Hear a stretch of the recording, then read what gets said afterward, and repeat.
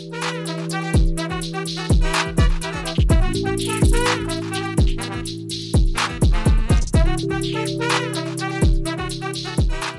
welcome to this edition of Free Thinking with Montel and I. I'm really happy today to be joined by a longtime friend of mine. She's an accomplished songwriter, author, speaker, inventor, and she is the founder of Urban Farming, a nonprofit dedicated to fostering programs for access to healthy food for everyone, regardless of their social economic status.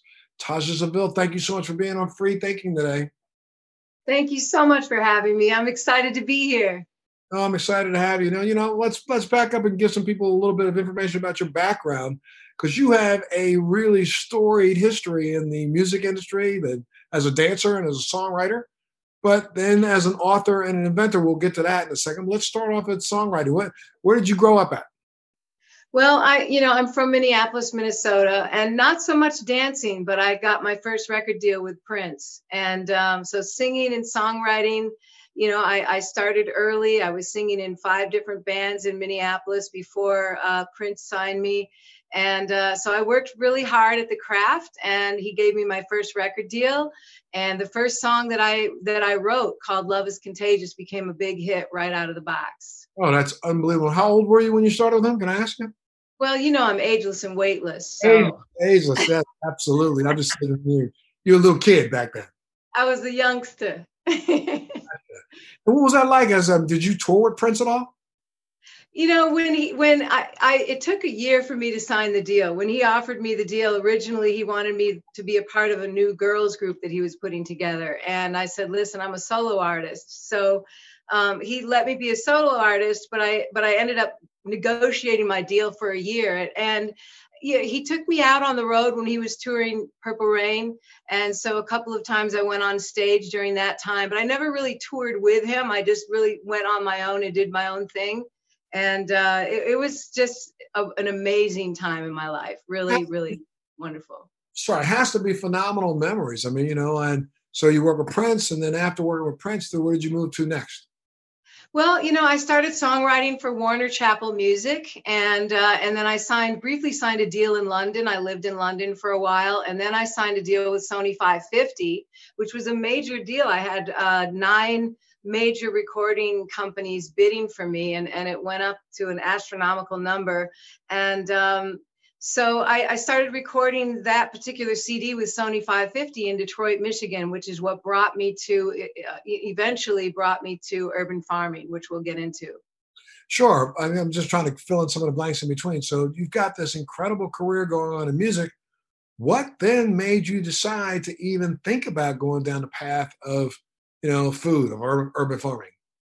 I think it's a calling. Ultimately, that would sort of be the category. But I had amazing times. I was songwriting with Burt Bacharach and Nile Rodgers and Tom Bell and amazing people. And I was recording my CD for Sony called Toys of Vanity in Detroit, Michigan. And I started to become acquainted with all of the job loss and the undue amounts of unused land. There were 17,000 acres of unused land in the city at the time, and I think are probably more at this point, which really equates to about 60,000 abandoned homes and lots.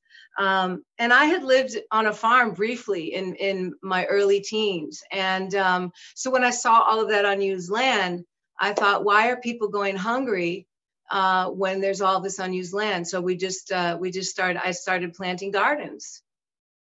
And so what came out of gardens ended up turning into the urban farming nonprofit?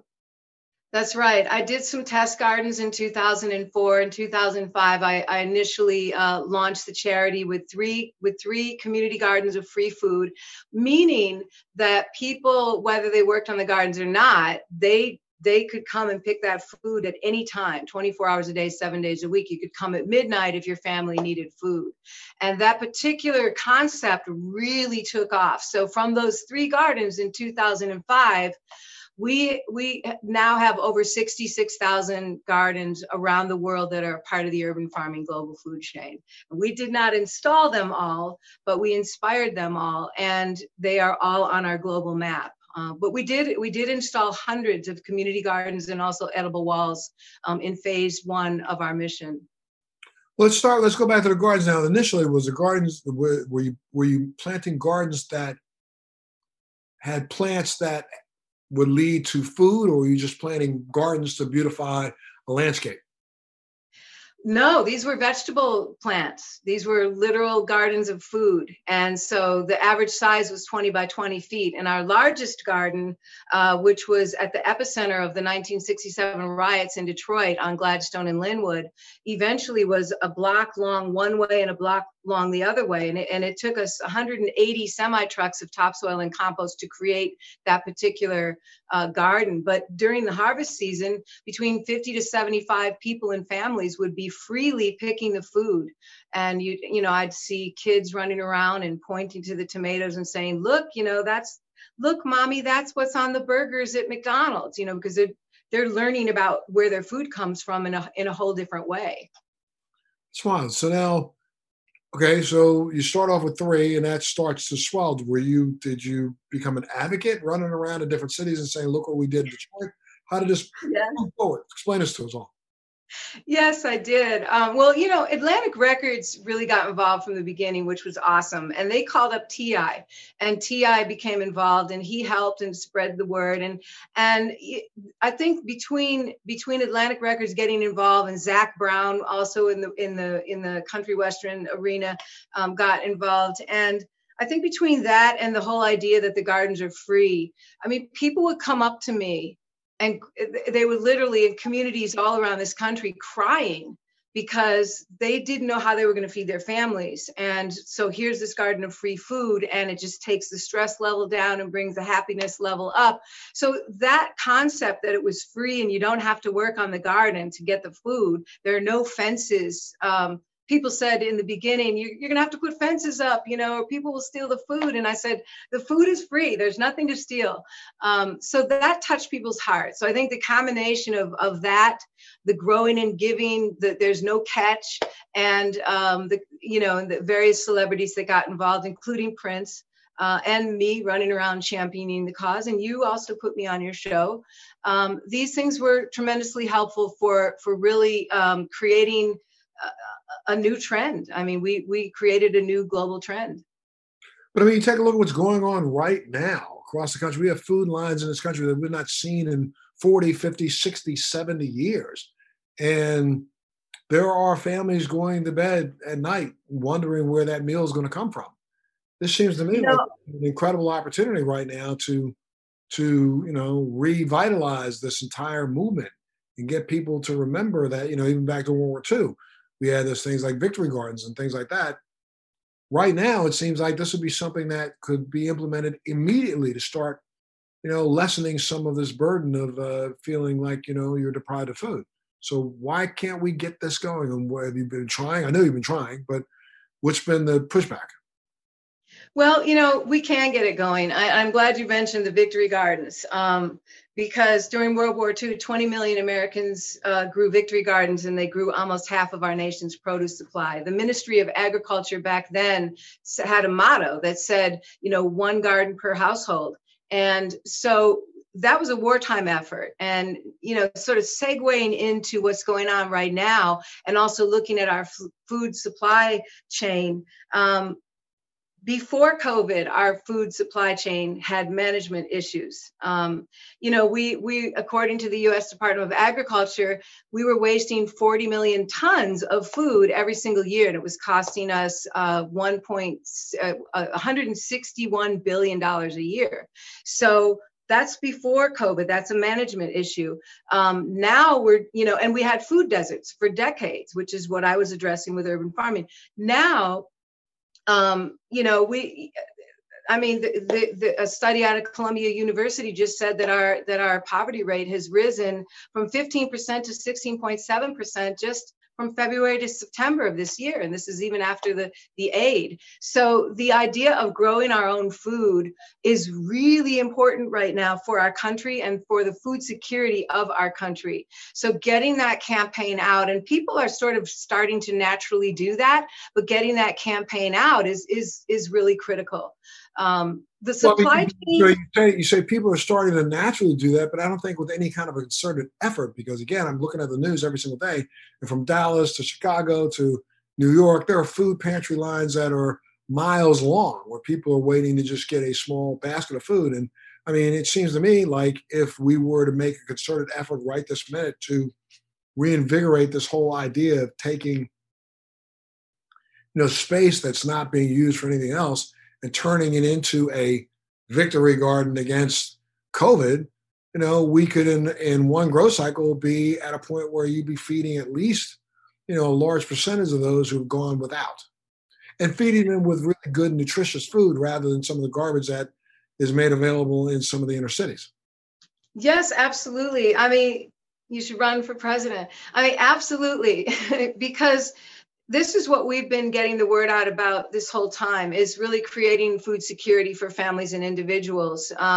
We started by planting these community gardens, hundreds of them around the United States. We did a public and private partnership with Kraft and the Triscuit Cracker, and we planted 65 community gardens in 21 cities across the United States. It was a 2-year project that Ellen put on her show and promoted all during that time, and it really showed me the value and the impact that public and private partnerships can have when they put their heads together and want to put out a message that serves us all really well. This would be a great chance for something like that to happen right now, and not just for COVID, just for any time. Food security. We have to look at, I'm going to talk a lot in this interview about management and healing our world from the root. We really have to look at our agricultural practices.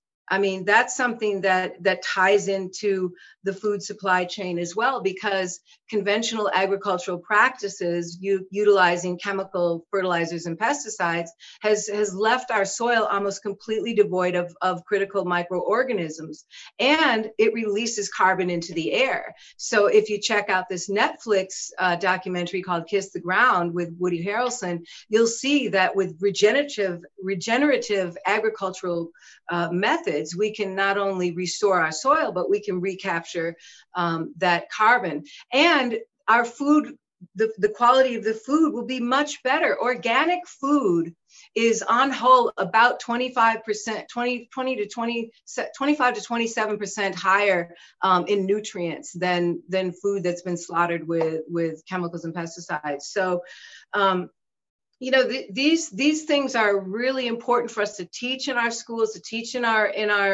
not only inner city schools, but in rural areas where I know farmers are struggling with keeping their kids on the farm instead of moving to the city and not being interested in farming. But farming is awesome, and regenerative farming can yield so much more per acre, as well as vertical farming. So and it'll contribute to our food security globally. So these are things that we need to look at, not just during this time of COVID, but also right now for the future. Taja, even before this time of COVID, though, I will tell you, I don't remember hearing or having conversations or hearing conversations on this issue.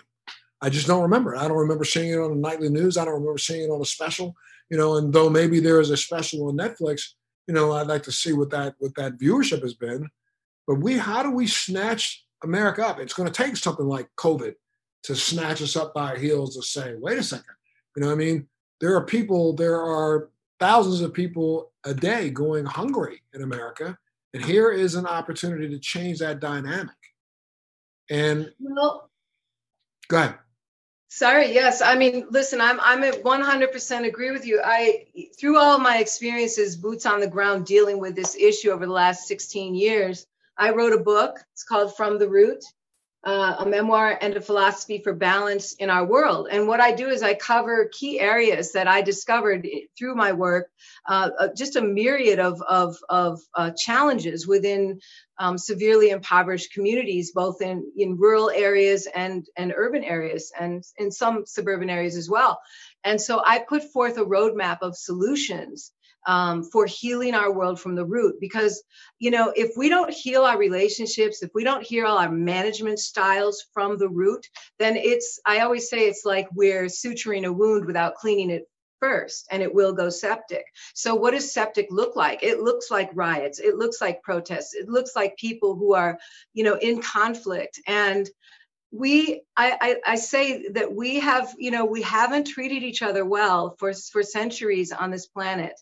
And it's like a very brutal game of ping pong, with the wars and the slavery and genocides, et cetera.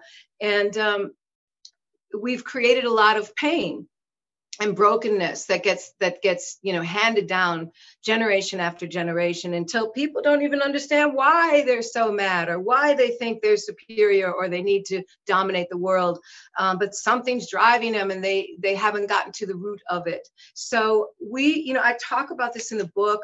I cover areas of healthy thinking, healthy communication, which you and I have talked about a lot. Healthy eating, healthy fitness, healthy finances, healthy education, and healthy families. These are the primary areas that need to be brought into balance. I just want to say something. Before COVID, the United States was so out of balance in these areas that it was literally, according to the U.S. Accountability Office, costing us $6.2 trillion every single year. Crime alone was costing the United States up to $3.4 trillion every single year. Obesity, poverty, educational achievement gaps, all areas that need to be brought into balance because they have been mismanaged. So the educational aspect that you're talking about right now, and really having a campaign to educate our societies, is critical if we don't want to become extinct. But unfortunately, we seem to have we are so deeply entrenched right now with a chasm that goes so deep, I can't even see the bottom of it, with the us against them attitude as a society, that, with the leadership that we have in position right now, we have those who, I often ask this question about those who hate so much. What is it that they want? I mean, do we want to live in a world that's dystopian, where you're running around digging out of garbage cans and shooting a person, from a quarter block away, and hiding under a burnt out shell of a building? Is that what we literally have evolved into as mankind? Or are we evolving into a world that collectively understands how much we need each other to get to the next level? And I wonder, what do you think? Which way are we headed? You look at the state of this election right now. Look at the state of America right now. Look at the fact that there are people punching each other, standing in lines to exercise their right to vote. Where are we headed? What do you think? Well, I'll tell you, this gets again to the root of the problem. In my book, I cite another book called All God's Children, and it really depicts a family that whose ancestry came here through slavery and then became a crime family all the way through every generation. And but the reporter who wrote it, he traced it back to the area of the United States before slaves were even brought there, which was called Bloody Edgewood. And it was primarily various people from Scotland and Ireland who had just come over from their own horrific set of circumstances. So if you've ever seen the movie Braveheart, you kind of get an idea of all the king's horses and all the king's men just railing through villages, raping and pillaging and killing. And so what does that do to a family when that happens to a community? And generation after generation, if they've not been able to heal from it, then they come over here and then they wreak havoc on their neighbors. There was such anarchy in Bloody Edgefield at the time, before slaves were brought in, that people would just walk into bars and start shooting up. They would shoot each other if you stepped on their foot the wrong way. And then you bring in the slaves. So imagine how they were treated. So we have to look at our histories. We have to look at what has shaped us and get to the bottom of it. You asked. And when you say, let me sorry, I didn't interrupt you, but before we go further, but if you do take a look back, you're talking about right now, literally almost 350 years. Let's go back to the late the late 1500s when people first started coming here. So 1619, let's say that's when the first slaves got here. So let's look at 1590. we have been the part of a society whose entire history has been built on destruction, hatred, violence, murder, mayhem.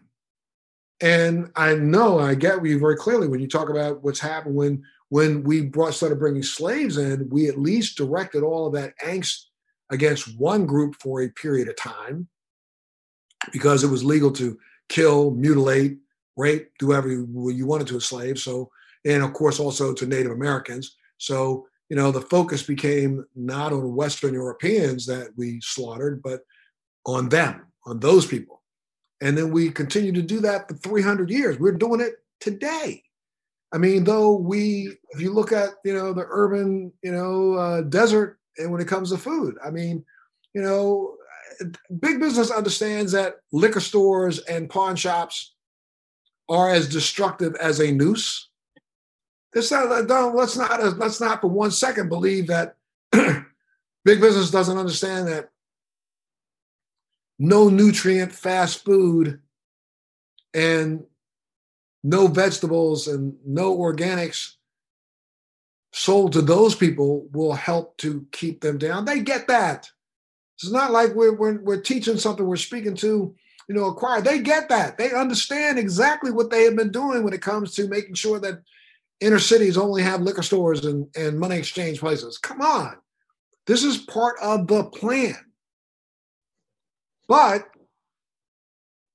when you say that, then people turn around and go, oh, no, that's just a dumb minority again, acting like we all are racist and hatred. Stop for a second. I often say, please forgive me, but if every Black person in America jumped on a boat and went back to Africa tomorrow, Italians better look out. And then Spaniards better look out. And then Polish people better look out. Then German people better look out. And then, because literally the idea of hating to death, I think, is part of the genetic code of Western Europe. And part of the reason why this experiment that we had here has never, ever, ever, ever, ever left a test tube.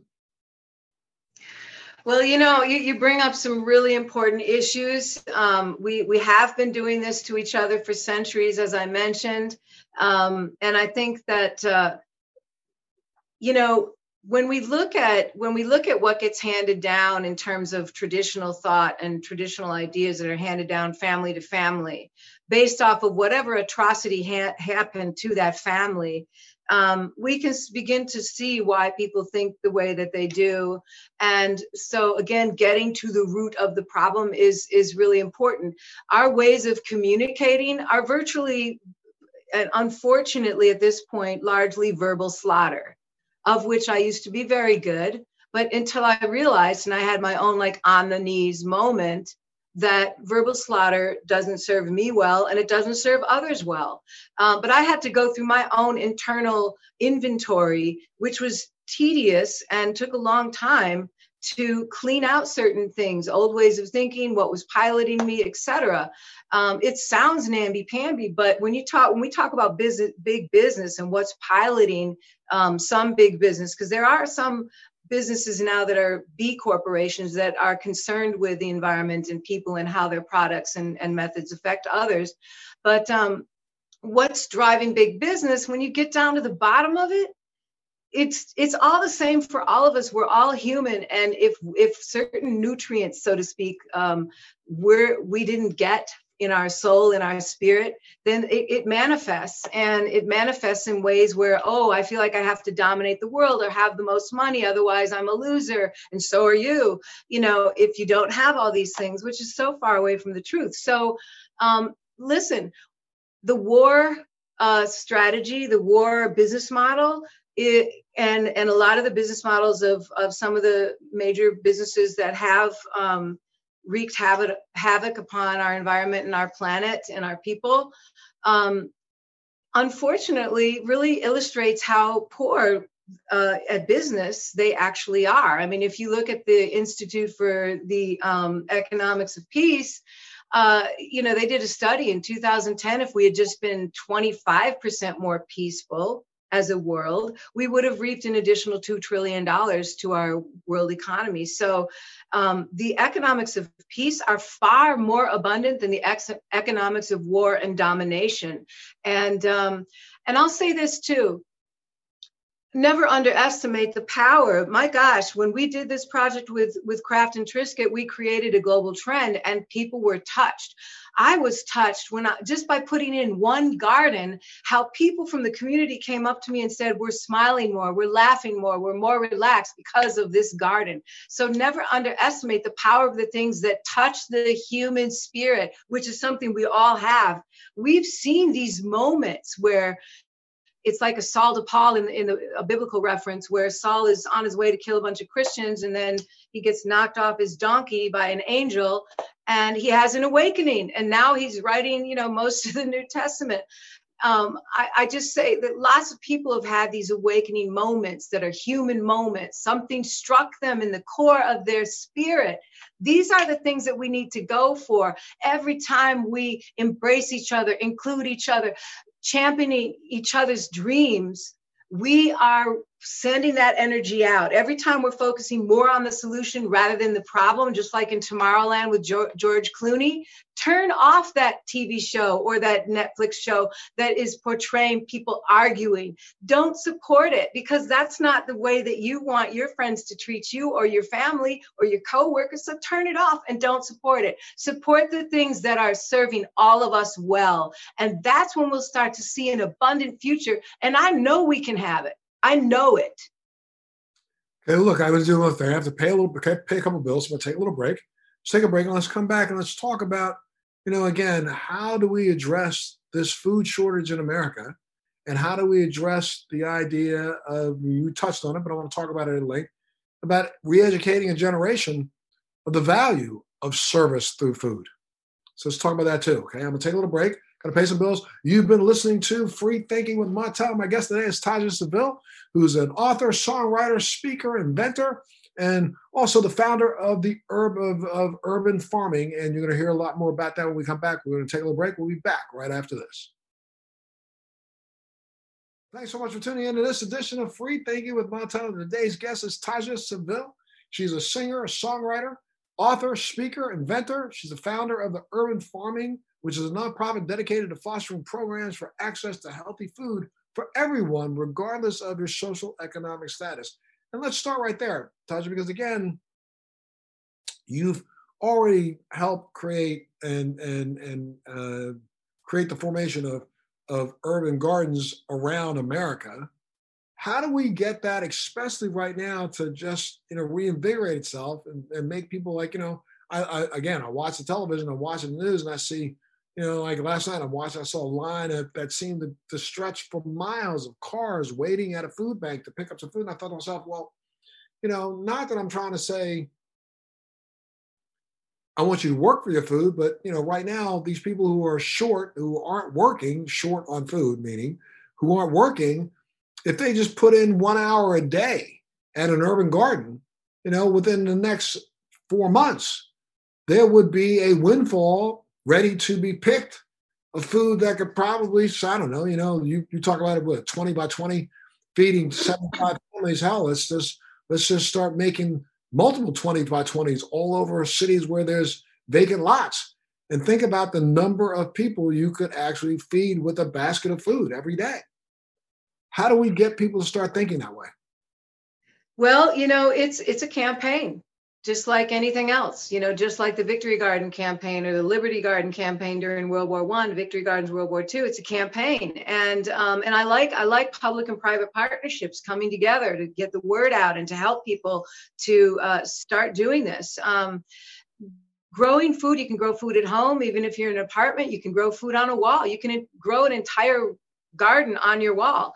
Talk a little bit about that. Talk about that wall, the wall garden, the vertical garden.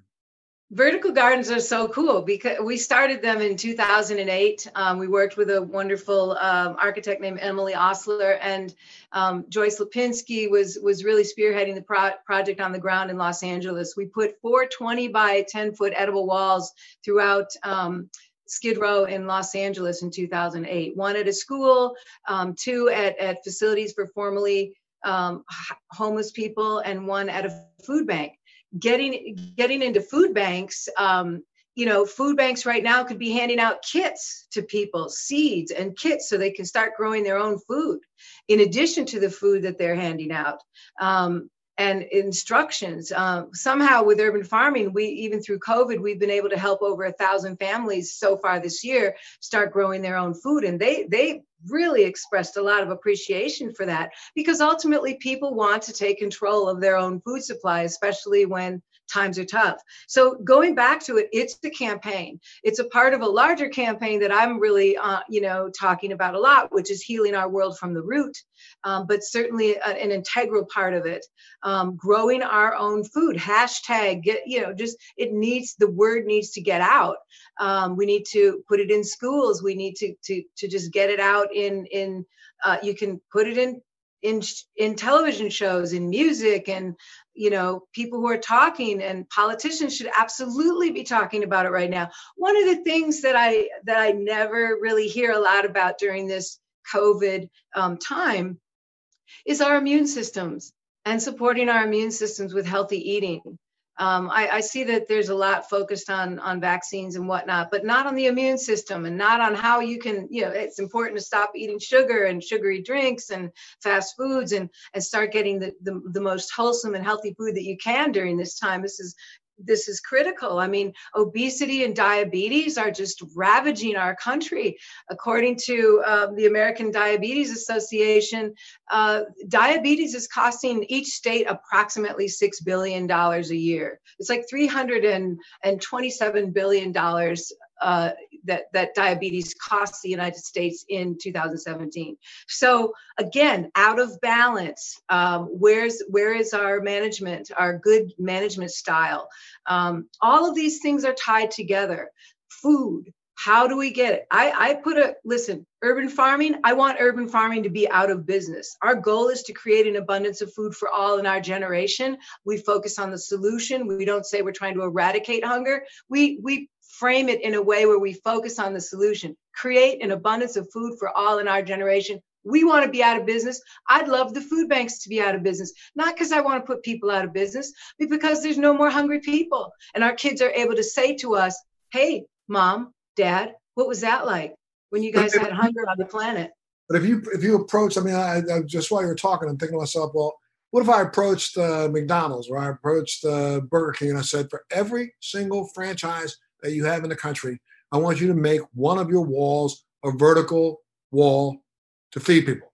So your employees come in the morning, they take the 15 minutes it takes to go ahead and do whatever they have to do to check on your wall. And you should grow food there every day. So all the tomatoes that are used on your hamburgers, you got off that wall, and those are tomatoes that are actually now cutting the price of the hamburger that you're selling. That meat that you're selling, is bad meat anyway. However, maybe instead of for every bag that you give out of a burger you sold, you give out 3, a tomato, a cucumber, and a lemon. I don't know. But if you just gave away something so that the person pulling up understood, oh, wow, that business is giving something back to the community, something that's healthy. Absolutely. This is what I love about innovation. These are the creative ideas that come when you start focusing on solutions. They if they didn't put a wall in their store, they could put it in a school. Every place that you have McDonald's, put a wall in the school with a whole training, or somewhere, a community center. We are so intelligent. We're so intelligent, the human race. And, we have the money. We can lift everyone out of poverty. We can live in abundance, and we can, and out of that comes more innovation and creativity. We can certainly do it if we're launching 42,000 low orbiting satellites into space right now. So apparently we have some money. We can absolutely lift people out of poverty and really get the tool, these healthy educational tools into our consciousness as an integral part of our way of living. That's a great idea. I love it. We keep brainstorming, trigger other ideas. But again, if I walk into the president of McDonald's and say that, he's going to laugh me right out of his office. Because I could No, he walk won't. I could walk into him and say, look, this is something you can do. You can add this to the franchise fee. Person wants to build a franchise of McDonald's on the XYZ street corner. Well, then you pick that school, 4 blocks away, and you go in and you put in a, like you say, a 6 by 20 or a 10 by 20 foot wall. And that's your responsibility to make sure you keep that up for the next year. And I would say don't, only speak victory into your ideas. So don't just shoot it down and say he would shoot me down. Say, I think he would be really excited about it because it's a wonderful idea. It's essentially what Triscuit did and Kraft. They spent millions of dollars promoting the idea of growing your own food. And had they kept it going for 10 years, we probably wouldn't have any hunger in our country right now. So the public and private partnerships and the value of them is so important. And we need to speak victory into each other's dreams and ideas. There's great abundance in that, financial abundance in it. I'm not just talking about namby-pamby, I'm talking about the real economics of being supportive of each other and getting out of these conflict, sort of models and get into more peaceful models where we're supporting, and everything that we're doing as any company, make sure that it's serving others, not only your company, but others well, meaning the products are good for people, good for the environment, not, throwing, 40 million tons of industrial wastewater into the ground over a 20-year period. Those things are brazenly just horrific. And so having different business practices is very important. So I think that McDonald's would be very excited about your idea. Well, maybe we should go in and talk to them. Recently we've been talking about, helping a particular school district across the country to reinvigorate the idea of farming and agriculture in high schools. We literally now have a generation that wants to be either a TikTok star or a video star, and nobody wants to do a lot of work. How do we reach out to our younger generation right now and say to them, there's no shame in your game if you decide to feed the masses? I think that it's a combined effort of all the businesses, including the entertainment business, of which I'm a part. The entertainment business has to take responsibility for the messaging that they're putting out. I turn the channels. I over and over, I see, shows that are promoting conflict, people tearing each other's hair out, fighting. There's always got to be drama. That's not what we want. I cited Tomorrowland for a reason, because it's the best depiction of the future I've ever seen, the movie with George Clooney. And it really took the human race to just turn that TV off, that bad news, all of that trauma, and focus on the solution. And then it produced this, what was Walt Disney's vision, actual vision, was this innovative, creative, abundant, inclusive society that really thrives. So, it's important that going back to the agriculture and the education in schools, I think it's an exciting time for students, and we have wonderful ways to invigorate and really capture the inspiration and motivation for students to get involved with agriculture, because they will literally be on the cutting edge of food insecurity for our planet through vertical growing and regenerative growing methods. So I'm excited about the project that we've been talking about, and it really does need to unroll across the country, across the world. Hopefully this is, I know we're still waiting for some feedback right now from them to see if these guys are willing to step up to the plate and do what it takes. But I guess it's going to also require you and I having to do a lot of work of going out and finding some sponsors and people who are willing to check themselves at the door and recognize that this is probably the most important thing that they can be working on. We touched on it. You touched on it for just a second about the fact that the obesity and diabetes epidemic that has hit inner cities. And I know over the last couple of years, I have heard and seen programs that have tried to get that message to resonate, but for some reason there's some disconnect. How do we get this to finally make people understand that you are a product of what you eat? If all you're eating is food like the president of the United States, and you can take a look at that's what you're going to end up like, a person who's got a compromised immune system, a person who's morbidly obese, a person who is really not at the height of his game. But that seems to be the example that so many of these people want to follow. How do we get this message to resonate, especially, and I'm just going to say for a second, especially in the African American community? To me, we've been talking about this now long enough. I mean, come on now. The fact that obesity is rampant in the African American community, we've been talking about this. Stop, listen. We've been talking about diabetes in the African American community. Stop, listen. How do we get people to, do I have to have a rapper, or do I have to have T.I. and other people write a song and do a tour? Or what do I have to do? I think that it's a concerted effort once again. I was asked to speak on a Kellogg's panel about this issue, about getting the message of healthy eating and healthy foods into the cafeterias of our schools. And, sort of at the end of the panel, one of the things that I said is that it's great to put healthy food into schools and to talk about all these ways of trying to engage students. But we have to remember that as soon as any student steps out of the classroom or off school grounds at the end of the school day, there's a whole other school that they're engrossed in that's far more exciting. And that's the school of music and entertainment and video games. So it's a concerted effort with every actor, actress, music artist, heads of labels, the platforms that allow various messages to get out, to come together and say, listen, we want to be better architects of our world. Here's how we can all come together. And just basically, we don't have to wait for leaders, but we do need to, as creative souls, I'm a creative soul, we need to think about what we're creating as people who are owners of platforms, whether it's a network or whatever it is. Think about what messaging you're putting out into the world. And it's got to be fun. So yeah, T.I. helped us a lot. And so did Zach Brown and Keke Palmer and Prince and Richard Lewis. They helped to get the word out and motivate people. So it has to be that again on a really large scale, and include other public and private partnerships like the wonderful one that we had with Kraft and Triscuit and Coca-Cola and Home Depot and all these companies that got on board with supporting growing your own food. Why are they still involved, or did some of them fall off? And if they did, why did they fall out? Well, what happened is we literally created a global trend. I mean, when I started in this arena, community gardeners really couldn't get arrested. I mean, I had community gardening organizations all around the country tell me that they would call their mayor's offices and they couldn't get a call back.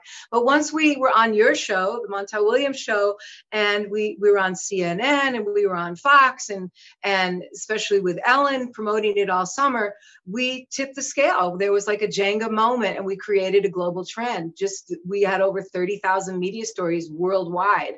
And so, just getting the word out even more, it needs to be sustained. But once we created that, it did create competition within the field.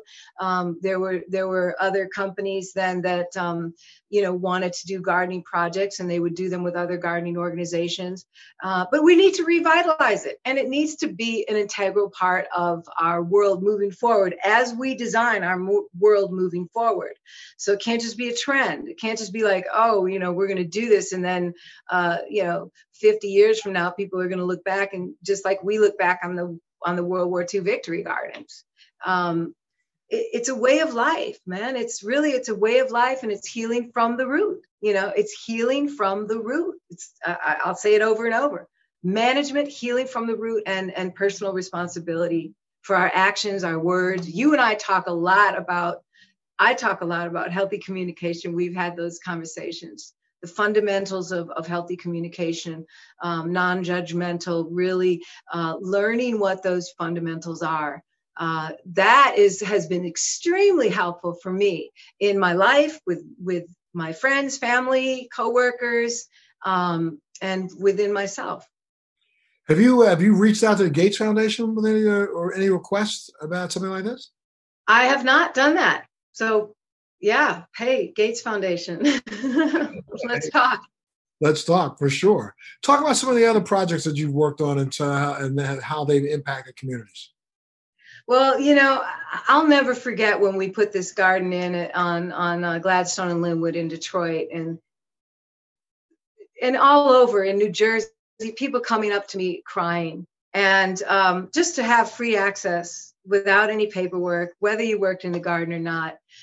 Stories on and on and on. I remember we were putting a garden in on Martin Luther King and 3rd Street in Detroit, and it's a very high homeless area.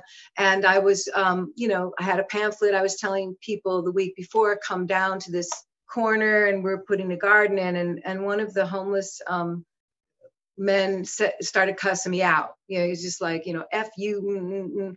And luckily I did not take it to heart, because what I recognized was something that I had experienced, which is a lack of hope, and how sad and what a feeling of desolation that is. And not wanting someone to come and wave a magic wand unless it was really going to happen. So the next week he did come down, and we put that garden in. We dropped 2 semi trucks of topsoil and compost, spread them out with a bobcat, started planting food, let everyone know that the food is free for the community. And by the end of that particular event, that gentleman came up to me and he was crying, and he said, you weren't playing. you really, and there's no catch. So I can't even begin. I mean, it would be another hour for me to recount all of the stories of people coming up to us and sharing what the gardens have meant to them. But I will say that in phase 2 right now, we're focusing on people growing their own food and really, really having gardens in their homes, or some sort of planters in their apartments, and taking control of their food security. Have you thought about doing maybe a documentary and going back to some of the places that you put these gardens in and documenting how useful and how the community, how important they had become to a community? Absolutely. I mean, in the early days, Albert Maysles was going to do a documentary with us, and we were trying to raise the money for that. We weren't able to raise the money, but we've been a part of various documentaries. QD3, Quincy Jones the third, did a documentary called Feel Rich, and we're in that documentary. We've been in a few others, and but having a real documentary on this charity, how it started, would be wonderful. I mean, I was born and raised in Minneapolis, but I also lived in the woods. My family, we lived in the woods for a year. My family my parents homeschooled my sister and I, and we had no running water, no electricity. We were in temperatures that were regularly like 40 below in the winter. We had to go down to the lake and have an ice auger and drill through the ice and ladle the water and bring it up to the cabin. And there were no phones. We were in a remote area, no roads. You can only get there by boat, snowmobile, or airplane. So I have that experience of living in the wilderness. I have some experience living on a farm. I have experience living in New York, in London, in urban areas. And I think that all of these things, and then working with Prince and being in the music business my whole life, it's enabled me to bring a unique perspective to each community that we have worked with. And I think that a documentary on it would be wonderful, because what I find, and I think you probably find the same thing, is that you're kind of friends with a whole variety of people. And if they could all just get in the same room, they'd realize that they really do dig each other and they love each other. Ultimately, I believe that our whole human family loves each other. I do, at the root. Yeah, absolutely. Well, hopefully, I don't know, just recently there's been, 2 presidential debates, and the next one is going to happen real short. And, this seems to be right now, again, we are so fixated on division rather than unity. What do you see over the next year, 2 years? I mean, hopefully, if we get out of this thought that there's going to be a magic cure for COVID, or there's going to be, like you said, a mission to improve our immune systems and to do all those things collectively that we need to do to battle not just this pandemic, but the next one that's coming right behind it. What do you see in the next year, next 2 years? It's tough to make projections. I can tell you what I want to see. I focus on solutions. I don't bury my head in the sand, but I focus on solutions. I do see a lot of innovation during this time. I see a lot of people really being touched by kindness in spite of all of the conflict that we also see. I think there's more kindness happening than conflict, because if you look in neighborhoods, people are just, they're doing their thing. And so I'll tell you again that healthy communication is critical. My own experience with going through a phase in my life where I thought verbal slaughter was really fun, and I felt in control, and I felt that nobody could hurt me if I could hurt them first. I really did have a moment, several moments on my knees, asking for forgiveness and forgiving myself for the verbal damage that I had done to my relationships. So having leaders who are actively healing our world from the root, who are actively aware of the power of words, which, I mean, if one believes in the Bible, then they know that Proverbs and the Bible is fraught with words of wisdom about how words can build up a city or burn it down. And that the power of words is really important. So I pray to God that we all get in touch with that understanding of how we're all connected, and how we do not serve ourselves well when we engage in verbal slaughter and broads and any kind of judgment, and that we can learn to love ourselves and each other.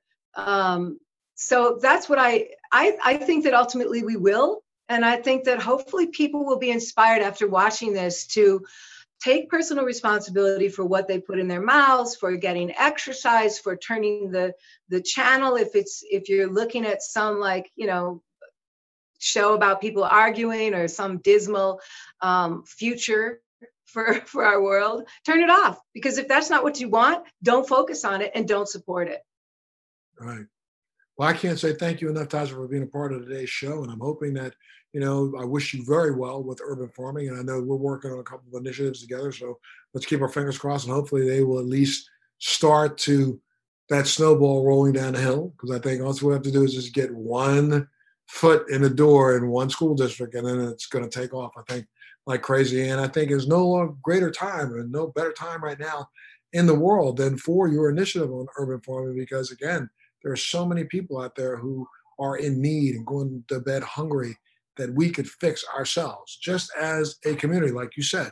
What we did during World War II, urban gardens, or really victory gardens, created almost 50% of all of America's agriculture. We could do that again today.